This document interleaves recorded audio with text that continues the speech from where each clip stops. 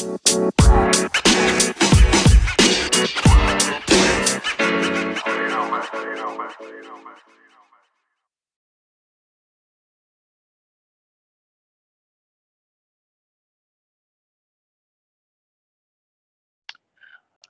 and welcome to this week's episode of Banter on the Parkway. I am your host, Brian from bantersontheparkway.com, and joining us live from his closet, having hidden anything that I might comment on, it's a man who has tested negative for being a hater, but tested positive for crushing a lot.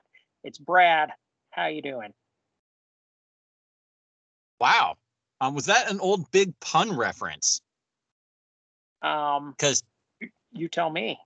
I'm just reading mental tests over here, man. I saw a thing on Twitter today posted by the St. John's SB Nation blog of an old ranking they had done of rappers, and Lauryn Hill came out on top of it, including ahead of people, including Big Pun. It was like 90s rappers or something. She was ranked 16 points higher than Nas. I thought that was pretty ridiculous. So I guess maybe I shouldn't have tested negative for being a hater, because I think that's bad. But I did enjoy the work of Big Pun. May he rest in peace. All right. Well, anyway, we're also joined this week by a guy. He missed the recording last week because he was at the mall riding escalators. It's Braden. Did you get your escalator related fun in? I mean, I did. At the same time, I'm an escalator addict, so I kind of got to get my fix whenever I can. And I don't think I should be shamed for loving to ride escalators. I still do it. The best game to play is when you run up an escalator that's going down. I still think that's fun, even at the age of 21. It's entertaining. Actually, I got kicked out of a mall once for doing that. Take two. So, hopefully they've loosened those restrictions. So, goodness sake, folks, it's 2021, and it's great cardio. I doubt I could even do it at this point in my life. But anyway, on to some Xavier-related news, unless we just want to go escalators on the Parkway. No takers. Okay. Xavier is up to 17th in the AP poll. They jumped 5 spots from 22nd last week when they didn't play to 17th this week when they beat Butler, which barely counts as playing. And right now, Xavier has 19 Big East games on the schedule. The game at Georgetown that was postponed has still not been rescheduled. So we talked a little bit last week. Joel went into depth a little bit about the difficulties with rescheduling that game, especially if you don't want to make anyone play back-to-back days. So it is seeming like that game's probably just not going to happen. And then Cesar Edwards has been out with an ankle sprain and should be back in time for Nova. I don't know that anyone has been, well, I'm sure someone has been sitting watching TV wondering where Cesar Edwards is, but he has been unavailable.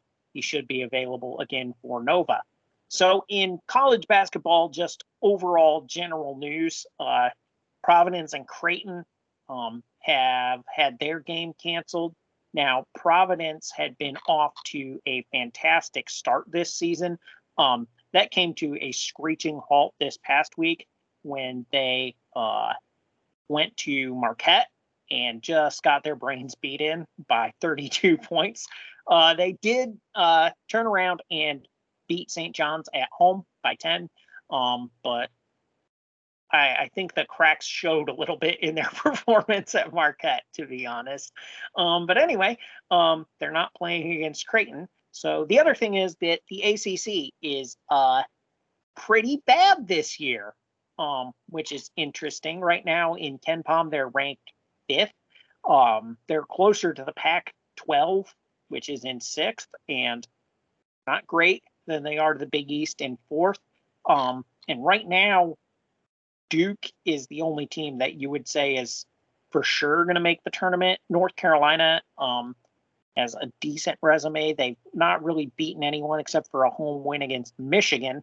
But even Duke has had their struggles because an old friend resurfaced to sink the Blue Devils this week. Braden, can you tell us who it was who did it to Duke this week for the Miami Hurricanes?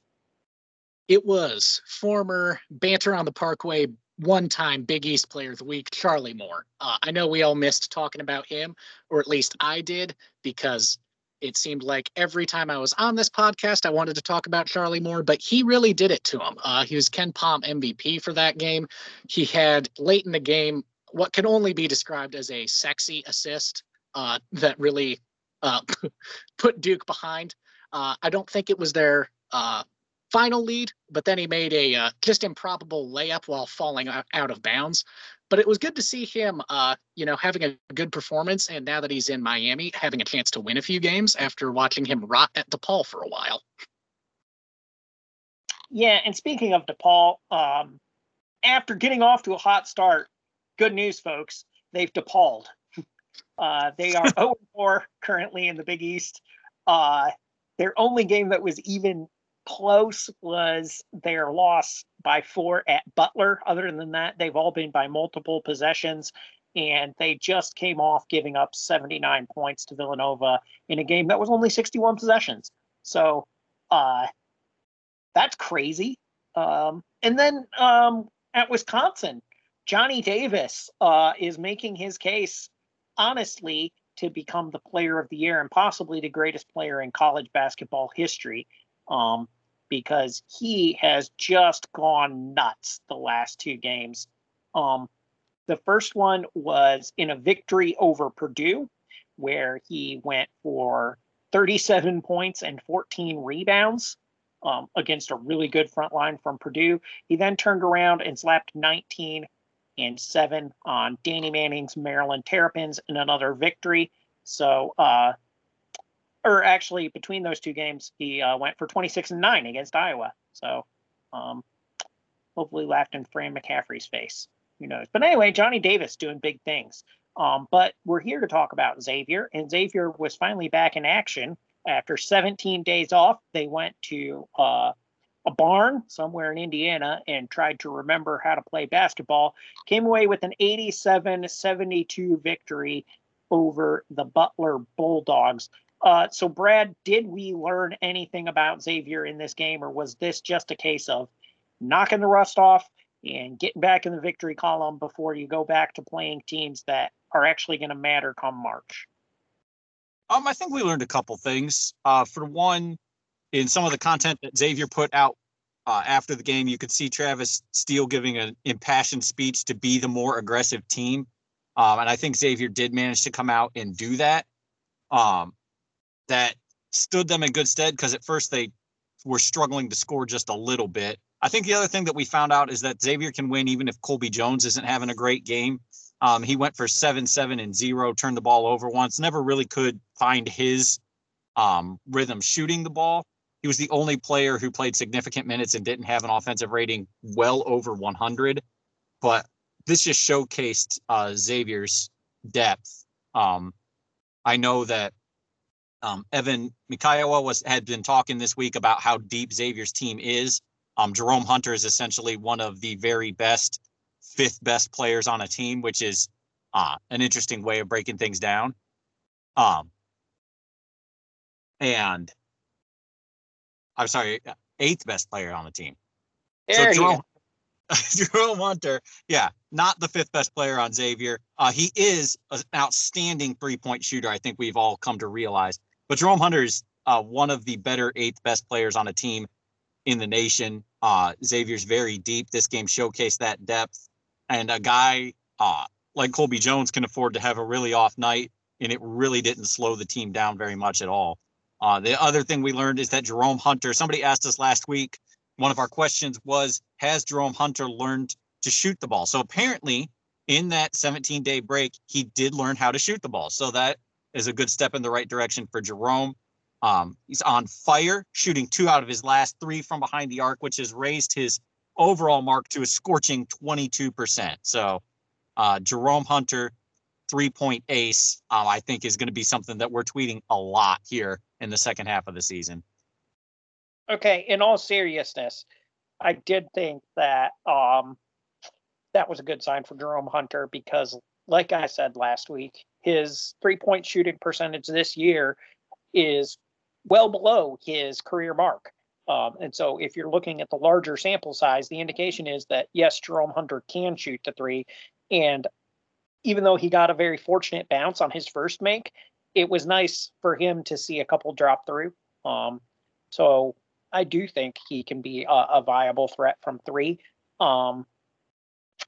Maybe not at the same level as Dwan Odom, but, no one is.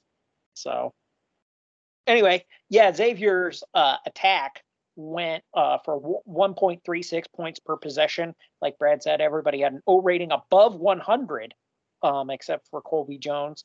So Brad, why was Xavier able to score so efficiently against Butler? A lot of it just has to do with the fact that Butler sucks, honestly. Butler's not a very good team. We talked last week that they're heading in the wrong direction. LaVall Jordan isn't doing what he's supposed to be doing. Shout out Saginaw Valley State again. That was a lot of the issue. Another thing is that Xavier just came out and played really good offense. They took a lot of open shots. They got a lot of good, clean looks through rotation and working the ball inside out. And like we've said all year, when the three-pointer is going, this is a super tough team to beat. If Xavier can knock down threes, they're really, really good. They shot 45%, and Butler never really had a chance. I think the interesting thing, the announcer kept saying, I think it was Casey Jacobson, said that Xavier was keeping Butler at an arm's length. And it felt like that the whole game. Butler was there, but they were never really, at any point watching or listening to that game, did you think, oh man, here comes a Butler run? They just sort of existed as the game went on, and then they lost at the end because they're not very good. And that's why Xavier looked really good. Yeah, I did think Casey Jacobson actually did a really good job, in my opinion, which is the opinion that you tuned in to hear. So anyway, yeah, we could get maybe a lot more of him and a lot less Dickie Simpkins or Donnie Marshall. I'd be a happy fella. Butler did go for 1.12 points per possession. Braden, why was Butler able to score so efficiently against Xavier, and is it something we need to be concerned about? This Xavier team had been kind of hanging their hat on the defensive end. What was it against Butler that made that not quite as dominant as usual? Butler, for them not being a great team, they do still have a pretty solid pick and roll combo with Aaron Thompson and Bryce Golden. Bryce Golden, I have a healthy sports hatred for. He just seems like a goon. But Thompson went for 20. Golden went for 19. Zach Fremantle got routinely rinsed in the pick and roll. And Thompson is a pretty shifty point guard who can't shoot a jump shot to save his life, but he's still really crafty at getting into the lane.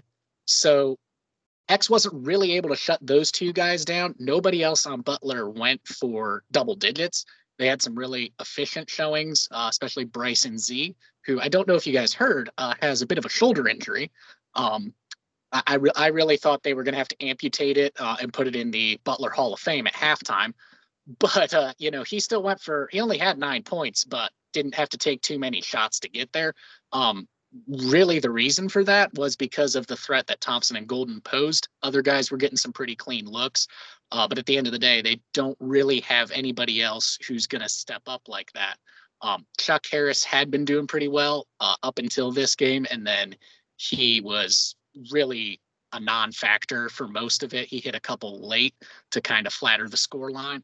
But in the end, it was those two guys for Butler, and then X on the other side. Nobody played more than 30 minutes except for Paul Scruggs. And a lot of guys, 4 guys got in double figures for us. Very efficient showings from everybody except Colby Jones. And then I know this is getting a little long, but one thing that encouraged me was the lack of turnovers. I assumed coming off of a COVID pause that there'd be the rust to knock off. There would be the turnover issue coming back to bite us. Butler's not a great team. They don't force an insane number of turnovers, but the fact that we limited the turnovers to 6 and the only guy with multiples was Scruggs was a really encouraging thing. And I think it shows that the offense can keep going even after these pauses where we kind of lose some of that rhythm, some of that continuity. like Braden said, Brian, I think the problem that Xavier really had here was with Aaron Thompson being able to get into the lane. I was a little bit surprised that we didn't see more of Dwan Odom on him, just to try to pressure the ball more and limit some of that quickness. But he really hit on the real issue that I think is going to become an issue for this team, and that's Zach Fremantle's defense. When Scruggs and Fremantle were trying to stay with Golden and Thompson, it was a serious issue for Xavier, because Scruggs could to some extent stay in front of Thompson, but the instant they brought Fremantle's man over there, Scruggs was almost working on 1.5 against 2 sort of situation. Zach's got to figure out some way of being more active on defense. Like one of the announcers said, he's laterally quick enough. He just seems to get lost, or I don't want to say disinterested. I don't think he doesn't care about playing defense, but he's in the wrong place too often. He doesn't step to help quickly enough, and he just gets turned inside out there a lot. I think if that continues to be a problem, especially against Villanova, because Jay Wright's going to scheme for that, we might see more Deontay Miles in there for a better defensive look, especially if the offense is ticking over like it was against Butler. Yeah, it did. It looked like Fremantle was getting caught flat-footed a lot in that pick and roll. And to Butler's credit, it's something that they exploited. To Butler's discredit, they don't have any other shooters that they could throw the ball to if the pick and roll did not work. For all that Jared Bolden's supposed to be that, he's not. So they were kind of, it's like they're probably 2 players short of actually having a cohesive offense. So something that has been going around on social media recently is the hashtag 10-year challenge. And that's just so robots can learn your face and then steal your identity, guys. So don't do it. But also, we're going to do it right now. Not with pictures of ourselves, but with the Xavier program. So 10 years ago, Xavier was right in the middle of playing Duquesne right now. And Xavier was in the middle of a game against Duquesne that they were hoping to win to go to 2-1 in the Atlantic 10 after losing their A10 opener to LaSalle. So, when everybody melts down and craps their pants because we only beat Morehead State by 20, just remember those days when we dropped 5 of 6, including Oral Roberts, Hawaii, Long Beach State, and LaSalle. That's not great. But anyway, so 10-year challenge, is Xavier's program in a better place now than it was 10 years ago, Brad? I think of the questions we're going to ask here, this is the one that's easiest to answer yes. Like you mentioned, there's a lot of resume poison. Just scrolling through the games after or right before that Duquesne game that Xavier won pretty handily, a comfortable 28-point win. They had to play Fordham on the road. That's a lose-lose. Winning that doesn't do you any good. Still coming up were games against 151st ranked Charlotte, 171st ranked George Washington, 109th ranked Richmond, 225th ranked Rhode Island. I mean, there are just some terrible games on here that Xavier played and had to win because a loss would have completely torpedoed their season. Xavier's also, in that season 10 years ago that we're talking about, struggling through the aftermath of the brawl and everything that came with that. That's the reason for that losing 5 out of 6 stretch that you talked about. Players had been suspended and were coming back. X did end up making the tournament that year, knocked off Notre Dame in a pretty fun game, and then beat Lehigh before falling short against Baylor in a game where they essentially spotted Baylor an enormous lead and then spent the entire game trying to fight back into it. But now you're looking at just an entirely different situation. Xavier still plays games against teams that bad, but they're bye games now. And then in conference, if Butler and DePaul could get it together, we wouldn't have to deal with things like that. But Xavier can look ahead at games against Villanova, Creighton, Marquette, Providence, Seton Hall, Connecticut. There's just a lot more good wins and a lot less bad losses. Whether the team is as good or not, I don't know. We can get into that later. But the the program is in such a good space because the recruiting of being able to tell people, yeah, you're going to play in the Big East tournament at Madison Square Garden. You're in the Big East every year. You've got great games coming up. I think that the program is just in a much better place now. You're not going to have, I hope, an enormous lull where they dip down near 100 in the KenPom again because a couple players leave. So I'd say, yeah, 10 years on, now that some sort of conspiracy theory Facebook aggregate thing has pulled all of Xavier's faces and can, steal their children or whatever is supposed to happen for that, I think the program is in a better place. I think a big part of why it matters that Xavier's in the Big East too is that Fox Sports contract. Because it matters to me because when you're in the Atlantic 10, not a lot of places are picking up games at George Washington. You know, it's not always easy to find a way to watch Atlantic 10 basketball. Big East basketball is much more accessible, and that matters also in recruiting. You know, if you walk in and you say, yeah, here, get your ESPN Plus subscription so that you can watch garbage conferences like the American. That is different than saying, yeah, you know, everybody in your family is going to be able to watch him every time he plays. So I think the TV contract actually does make a big difference, in my opinion. Braden, is this individual team right now better than the 2012 team? Like Brad said, that was a team that made it to the Sweet 16, gave Baylor a game there, really kind of fought that one back in the second half, but couldn't quite get into the Elite Eight, where I think it would have been Kentucky, is who they would have played next, and obviously would have beat them, meaning John Calipari would still have 0 national championships at Kentucky. But anyway, is this team better than that team? Basically, could this team beat the 2012 Kentucky team? I think yes. No. Well, I'll take the first part of that question, maybe leave the other part to Brad or something. But if you look in the KenPom stats, yes, this individual team is currently better. Obviously, the 2012 team is pulled down by the brawl and the aftermath of that. And obviously, they played their entire season. Obviously, this year's team has not yet. At least I hope. You never know if the season might get canceled. But if you look at it, you know, with being in the Big East now, obviously we're getting those, you know, higher recruits and everything. But if you look at the raw numbers, yes, this team is better. They have a higher ranking. They won't be playing, 200 ranked teams in conference the rest of the year. So they're really not going to get their season torpedoed like that. Of course, losing to Georgetown, DePaul, or Butler wouldn't look good, but it's not the same level of resume poison, if you will. But yeah, this team, if you look at the numbers, is a better team. They don't have, the Holloway Lions backcourt, which, we look back at so fondly. But overall, this team is pretty solid, and I think could also make the Sweet 16, if not go further, like that team did. And I think the thing that really stands out looking back at this 2012 team is that, unfortunately, that everything that happened really derailed what should have been an awesome swan song for Tu Holloway.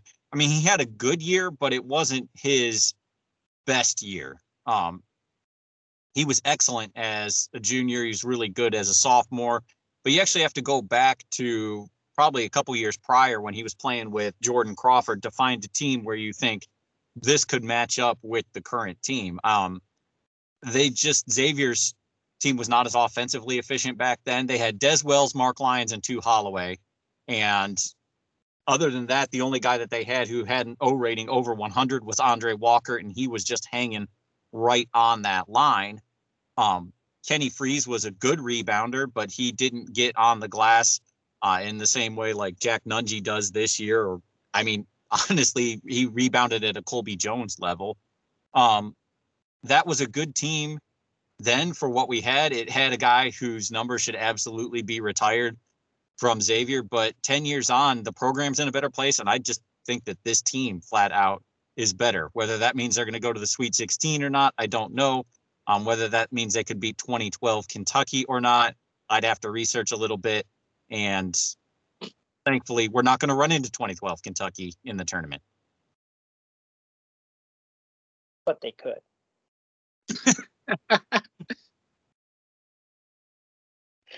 So I don't know. I don't see how Anthony Davis is going to be able to stop Jack Nungy in the paint. Call me crazy. Anyway, now here's the question, because the 2012 team was coached by Chris Mack. And I think this is probably the most interesting question, because the other ones can be borne out by numbers. Which coach would you rather have right now in 2022, Chris Mack or Travis Steele? Braden, go ahead. Oh, Travis Steele. And I don't think it's really much of a debate at this point. Since Chris Mack has left Xavier, he's had a couple good teams.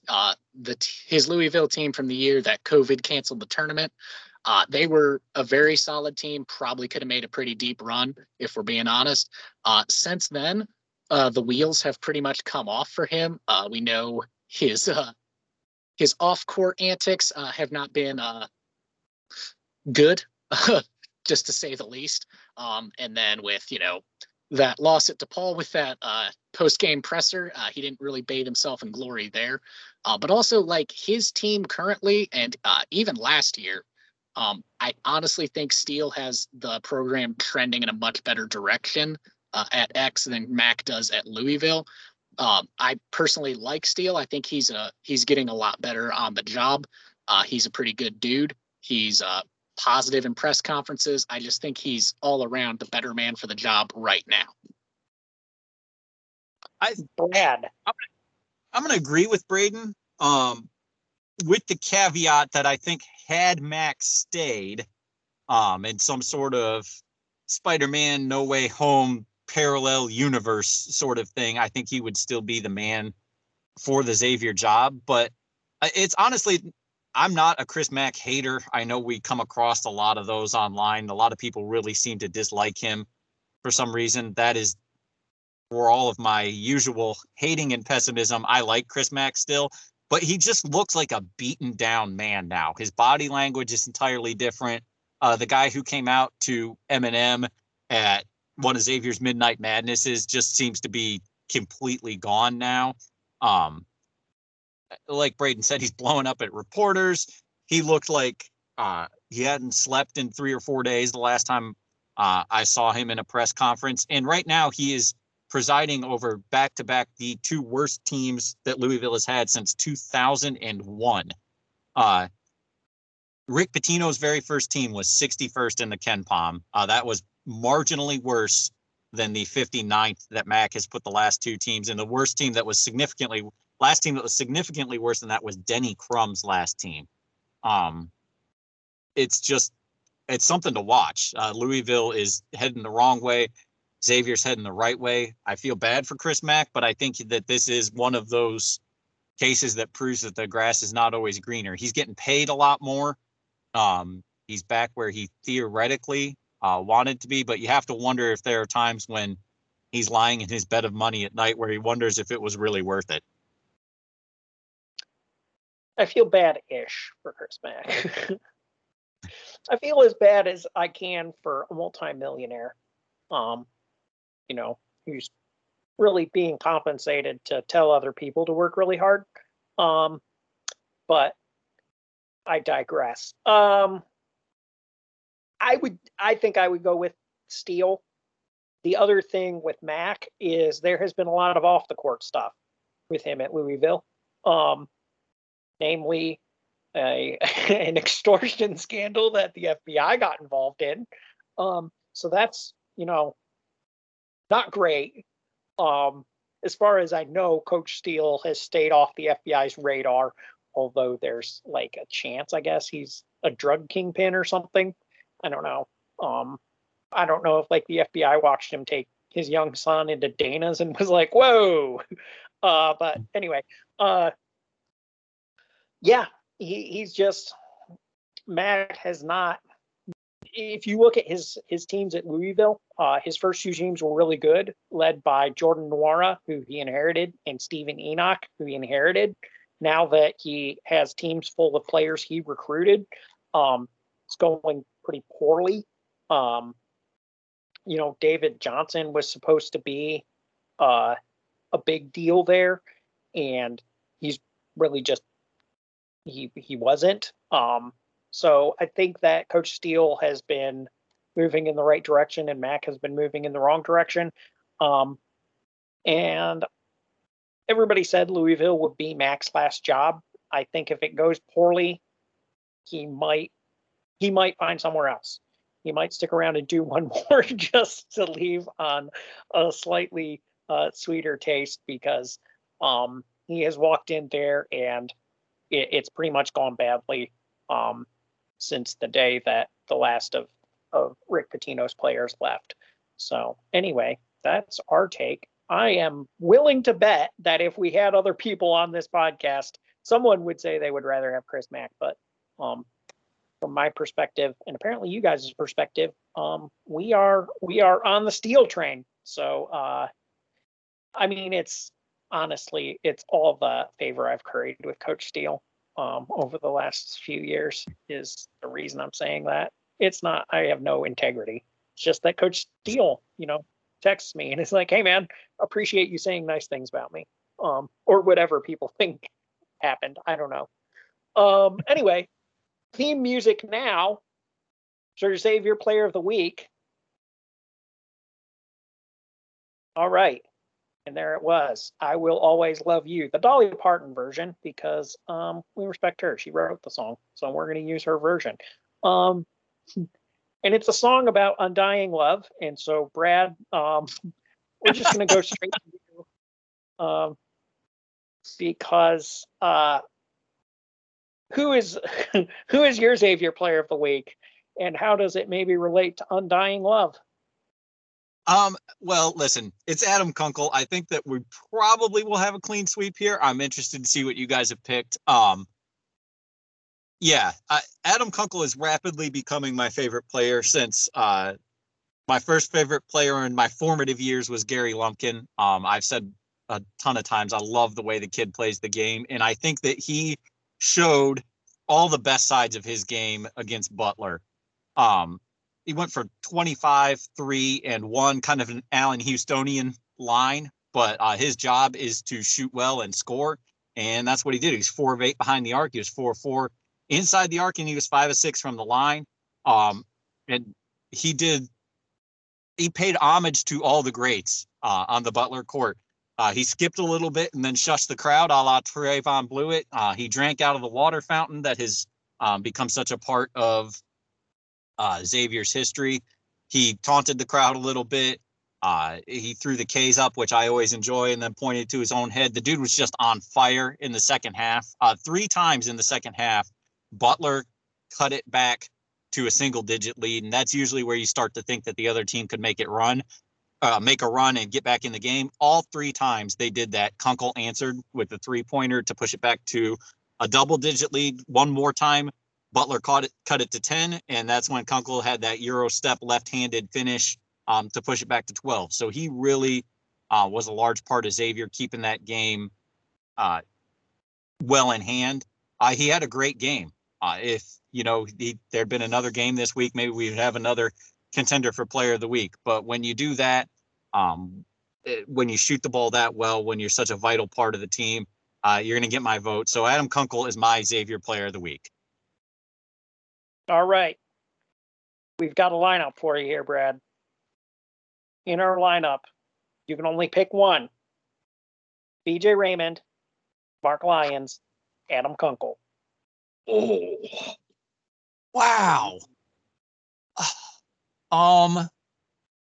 Rather than pick anybody there, if faced with that choice, I think that I would take the manly way out and hold my breath and faint, and then force somebody to get me medical attention so I did not have to choose. I'm not picking between those guys. It's not going to happen. Which of those 3 guys do you want giving you mouth to mouth when you come around? We're going to move past that. It's not that kind of podcast. Fine. Anybody who's Red Cross certified. Fine. You heard it here first, folks. There are some questions we don't want to answer, apparently. I didn't think there were. Anyway, Braden, can you answer the question, who's your Xavier player of the week? Or are we just going to skip that too? I'll answer this one because I'm not uncomfortable with this question. It's Adam Fearless. Kunkel. Yeah, going straight in with that one. For all the reasons Brad has already said, he's my Xavier player of the week. Yeah, dude absolutely lit it up. And you could tell in the second half that it was time to go to the hot hand. But it never felt like he was just going ISO mode hero ball. He was still getting his shots within the flow of the offense. It's just everybody knew he was hot, so he was the one they were going to. That little mid-range pull-up he hit where he did that kind of leg kick, I thought was the only time he really had to work to create his own shot in the half court. So I was really impressed with how smart he was, knowing he was the guy they were going to, and then he just stepped up and knocked everything down. And then to see him, swagging around the court, taunting Butler's student section, it made me so very happy. Just warmed my heart to the core. Yeah, I mean, it's a clean sweep. I don't know who else you could pick.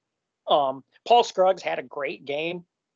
He went for 16, 7, and 6, which that's a pretty solid stat line.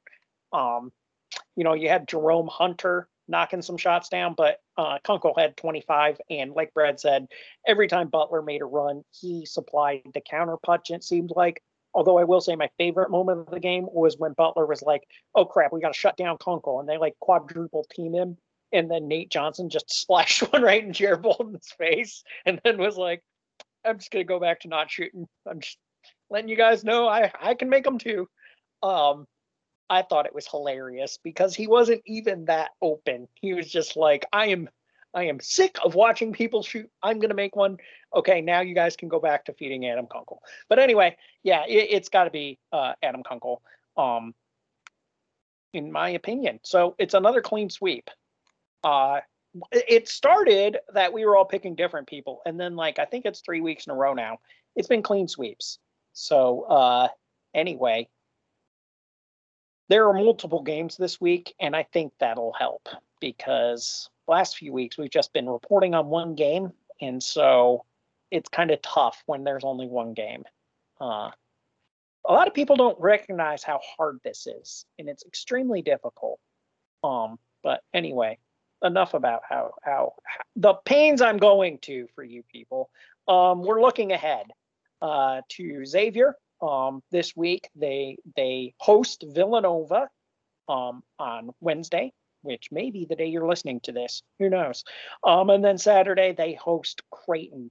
So, Brad, how do you beat Villanova? Brian, it's really hard to beat Villanova.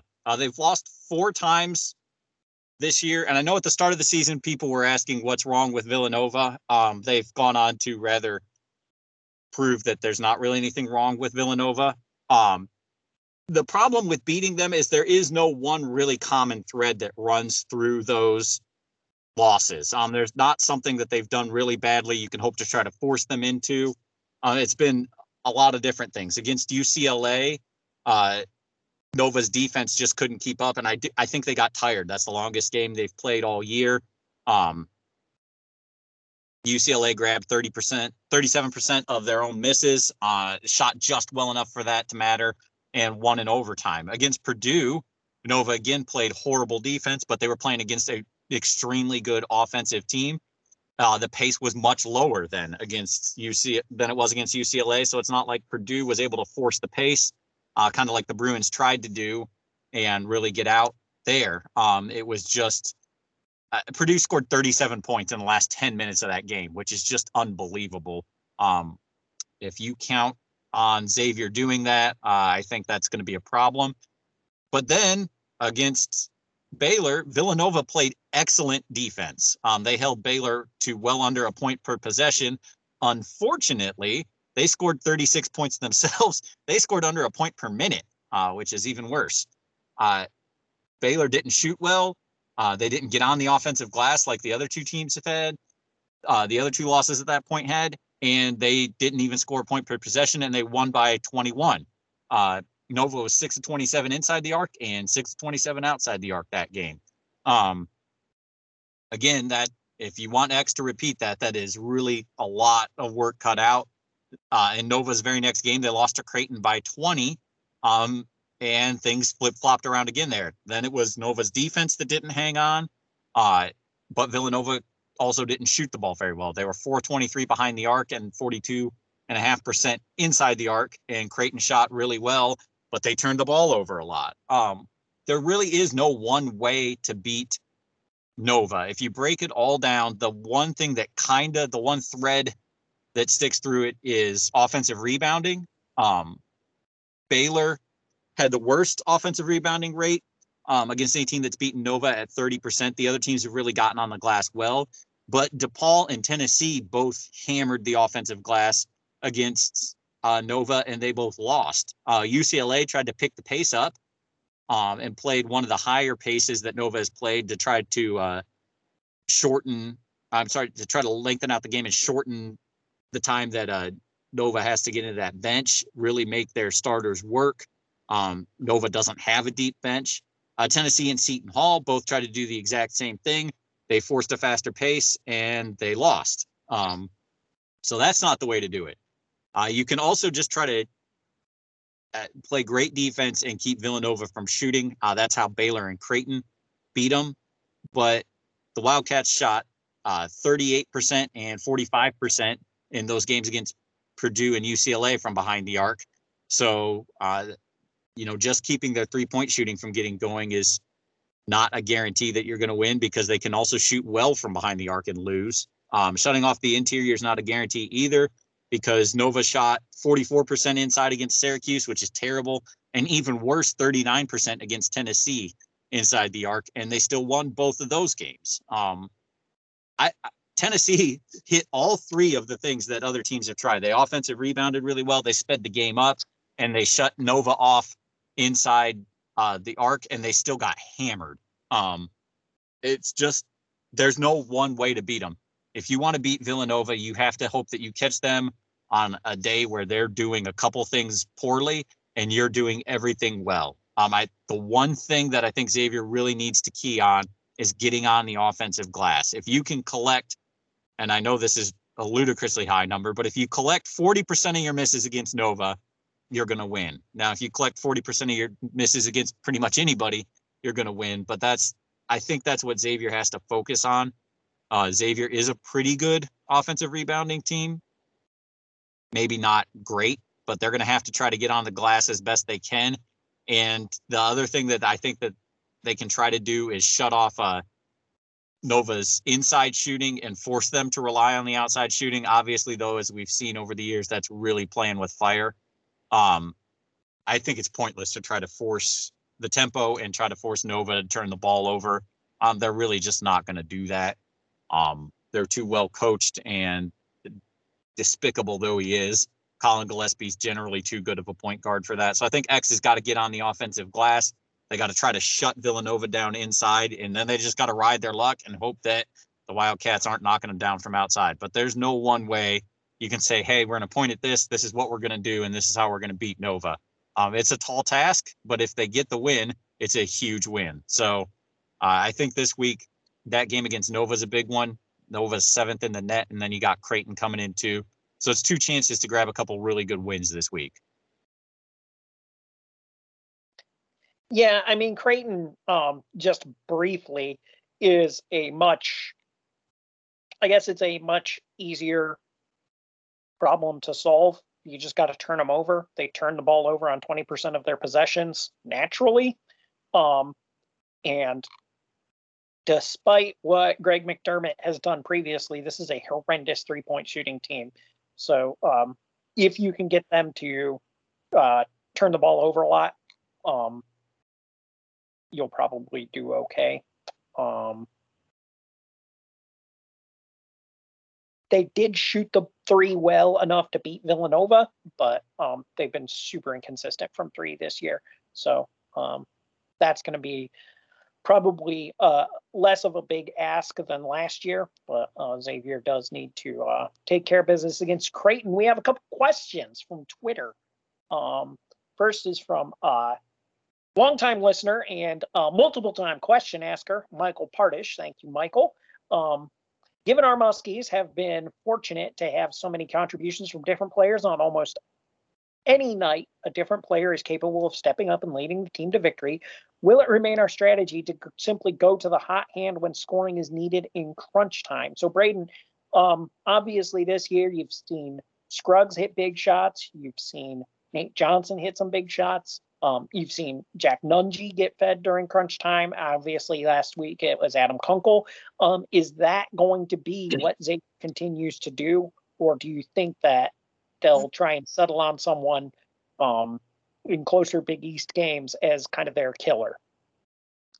I think it kind of goes back to what we've talked about the last couple of weeks with like your crunch time 5 and also who you're giving the ball to 8 seconds to go when you need a bucket. Obviously, if that Butler game is closer and Adam Kunkel's going off like he was, I think it's the obvious choice to get him the ball at some point in the possession because he's a good playmaker. Obviously, he's a great shooter. I think it really depends on who's going off on that particular night. When it's a guard like that, Scruggs, Odom, Kunkel, one of those guys, I think you're running probably a lot of stuff to get him with a pick and roll with probably Nunge or Fremantle, depending on the matchup. And then you're trusting the guy with the hot hand to make the right decision. X obviously has a lot of guys that are capable, as he's pointed out here. But I think when it comes down to it, you're still going to be running your stuff, but you're going to be getting it to the guy with the hot hand and then trusting him to make the best decision. Maybe it's kicking it to an open man, but you're getting it to that guy who's feeling it, and then you're living and dying by what he's going to do. Yeah. I think that it works. Honestly, like the Marquette game, Xavier was needing a big bucket late and was able to use the fact that Dwan Odom was on fire to free up Nate Johnson, who was also on fire. So I think what they're doing right now works because teams aren't quite sure who to key on. We kind of saw it last year in the Providence game when Colby Jones hit the game winner. They expected Adam Kunkel to take the shot. It kicked out to Paul Scruggs, who they overplayed, and it left Colby Jones wide open for the game winner. So I think what they're doing right now works. And I don't think Colby Jones was particularly hot that game, but it worked. The ball went in. So in reference to how to beat Villanova, Sean Sherbs has a suggestion, which is throw an accurate entry pass. So Brad, how difficult is this? And do you think when Sean talks about accurate, do you think he means an entry pass that goes to the person you're passing it to, or that goes into the basket for 3 points? I think he would actually probably, I don't know Sean personally, but as a Xavier fan, I think he's probably content with either outcome. If you just pass it into the hoop, then all the better. He raises that point specifically talking because the last game we saw against Nova, we saw a lot of entry passes into Jack Nunge that collected rain on the way down, just trying to arc the ball way in. Whoever was on the weak side guard was trying to toss the ball over the defense to get it to Nunge, and usually had to put enough air under it that by the time it got there were 4 Villanova guys waiting next to Jack trying to catch the ball. I think Sean is probably driving at more that Xavier needs to get the ball inside. That was a complaint against Villanova the last time. I'd push back a little bit. Xavier took 29 2-point attempts in a slow-paced game there. That's on the lower end for X this year, but not alarmingly so. I mean, they only took 24 2-point attempts against Virginia Tech. Obviously, they're better the more the ball goes into the paint, but they can win without having to really force it in there. The key is going to be knocking down 3-pointers. Xavier was 6 of 23 against Villanova after starting 6 of 7, including a chest pass. They have to make threes. If they don't make threes, they're not going to win this game, regardless of how accurate the entry passing is, because when Xavier Big catches the ball, he's going to get double or triple teamed. That's what Villanova did in the first game, just dared Xavier to shoot him out of that defense, and Xavier tried and couldn't do it. If that same thing happens again on Wednesday, then Xavier's going to lose, and that's all there is to it. They're going to have to make 3-point shots to beat Villanova. It's as simple as that. You can't beat Nova by trying to just force the ball inside, force the ball inside, force the ball inside. I know that's what the fans want to see. I know that's where Xavier's better players are, but they're going to have to knock down shots if they want to win this game. So accurate entry passes will help. Entry passes that go into the hoop will help, but Xavier's going to have to make some threes to win this game. Speaking of making threes to beat Villanova, last time Xavier beat Villanova, they made 8 threes. 4 different players made 2 3-pointers each. Braden, can you name those 4 players? That would be Paul Scruggs, Najee Marshall, Yes. Elias Harden, Yes. and Quentin Gooden. He got him. Wow. Let's go.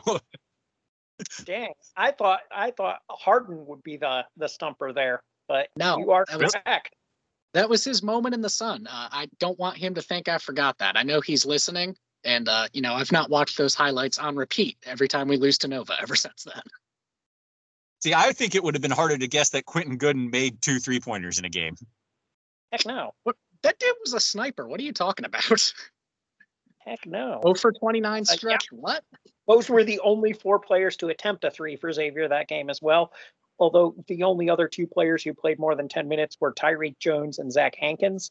So I'm not positive. I liked those guys' game. I'm not positive either one of them are somebody I'd like to see shooting threes, though. To wrap it up, since we always ask one of these questions, and I'm about out of them, favorite new media of 2021? Could be a movie, could be a book, could be a song, could be an album. Go ahead, Brad. What you got?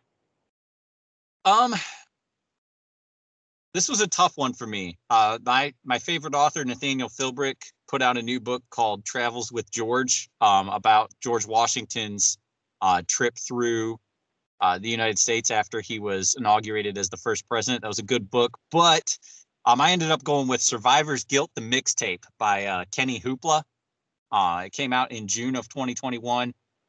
Kenny Hoopla is kind of my favorite new, I don't know if you call him rap or alternative rock. He kind of is all over the place. Really interesting artist out of Cleveland. He's currently in a cabin in Wisconsin where he only picks up his mail at a P.O. box and is completely off of social media. So he's one of those kind of dudes. But really good mixtape he put out. Travis Barker produced it and did the drum work on a lot of it. If you're looking for a good cut off of that, Silence Is Also an Answer is a great song. And I think most people who listen to a rock station with any frequency might have heard the song Estella is also on there. But Survivor's Guilt was my favorite piece of new media for 2021. Okay. So is this like is he wanted, or is it like a Henry David Thoreau type thing? I don't know. It's one of those things how, like sometimes you're like, man, these young people, I just don't understand what they're doing. It's one of those. I'm getting old, and Kenny Hoopla is in a cabin in Wisconsin finding himself, maybe? I'm not sure. I don't know what these youths are doing these days, Bri. Yeah, with their lingo and their Snapgram and all that, it's ridiculous. Anyway, Braden, you're one of the youths. Make us sound cool. Yes, I am indeed one of the youths. And what Kenny Hoopla is doing is making more money than probably all of us. So I think I'm just going to let him roll with that. But my favorite new media of 2021, movies, don't really watch many of them. Books, hate them. I don't read them. I'm illiterate, so reading this script is a real issue every week. But my favorite new media was the album Greatest Hits by the band Waterparks. And I know what you're thinking. It's a greatest hits compilation album. You're wrong. That's what I thought the first time I heard it. It is actually I believe it's their 5th album that they've put out. I personally enjoyed it a lot. It's probably not for everybody because it's a little bit all over the place. But it came out in May, and the song I listened to the most, according to Spotify, is off that album. It's called You'd Be Paranoid Too. And from whenever Spotify starts tracking your data for the year to whenever they end, I listened to that song apparently 150 times. So from May to the start of December, when our Spotify Wrapped came out, I was bumping that with some consistency. So that was my favorite new media. If you want to go check that out, please do. And if you don't like it, I kind of understand, but I really enjoyed it. 150. So do you like have it muted in the background when we record podcasts? Because honestly, I just don't see how you have the time. Dude, I don't know where that time comes from either. Like, it's not a long song, but still 150 times for about a 3-minute song. I'm not great at math, but that's a lot of time. That's a lot of minutes. He's one of those youths. These youths have all the time. They just have so much time for their music. Yeah, I just lock myself in a cabin in Wisconsin and then listen to that song the entire summer. Apparently. So I asked this question and then I was like, do I have a good answer? I do. Sam Fender is an artist that I really like. He is a singer. And he put out a new album this year called 17 Going Under. I really liked it. You know, it's not probably everybody's cup of tea. It's kind of got like a Gaslight Anthem, Bruce Springsteen kind of feel to it. But anyway, I really enjoyed that. I don't know if I actually watched any movies that were released in 2021. Because I just don't. What, Brad? I was going to say, I watched the new Spider-Man movie, No Way Home. My kids loved it, and it was just another moment where I felt super old. The last Spider-Man movie I watched, Tobey Maguire was in, and he was in this one again. Oh, sorry, spoilers. But I guess there's like a lot of different universes in the Marvel universe now, and I spent solidly 3/4 of that movie pretty confused as to how we had 3 Spider-Men. So yeah, I'm with you on the watching movies. My kids really liked it though. They thought it was a good time. I was just confused as to which Spider-Man was which and which one was supposed to be the main Spider-Man right now. That's tough to keep up with. Yeah. I mean, my scalding hot take was I liked Andrew Garfield the best as Spider-Man. I thought his movies were the worst, but I thought he was the best Spider-Man. But anyway, that's our, you know, again, books.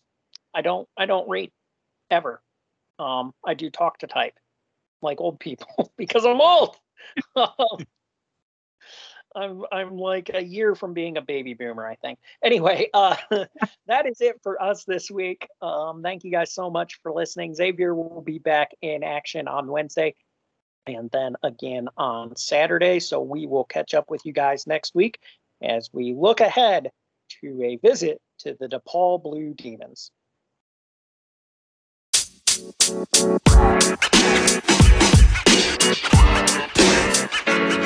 know, man.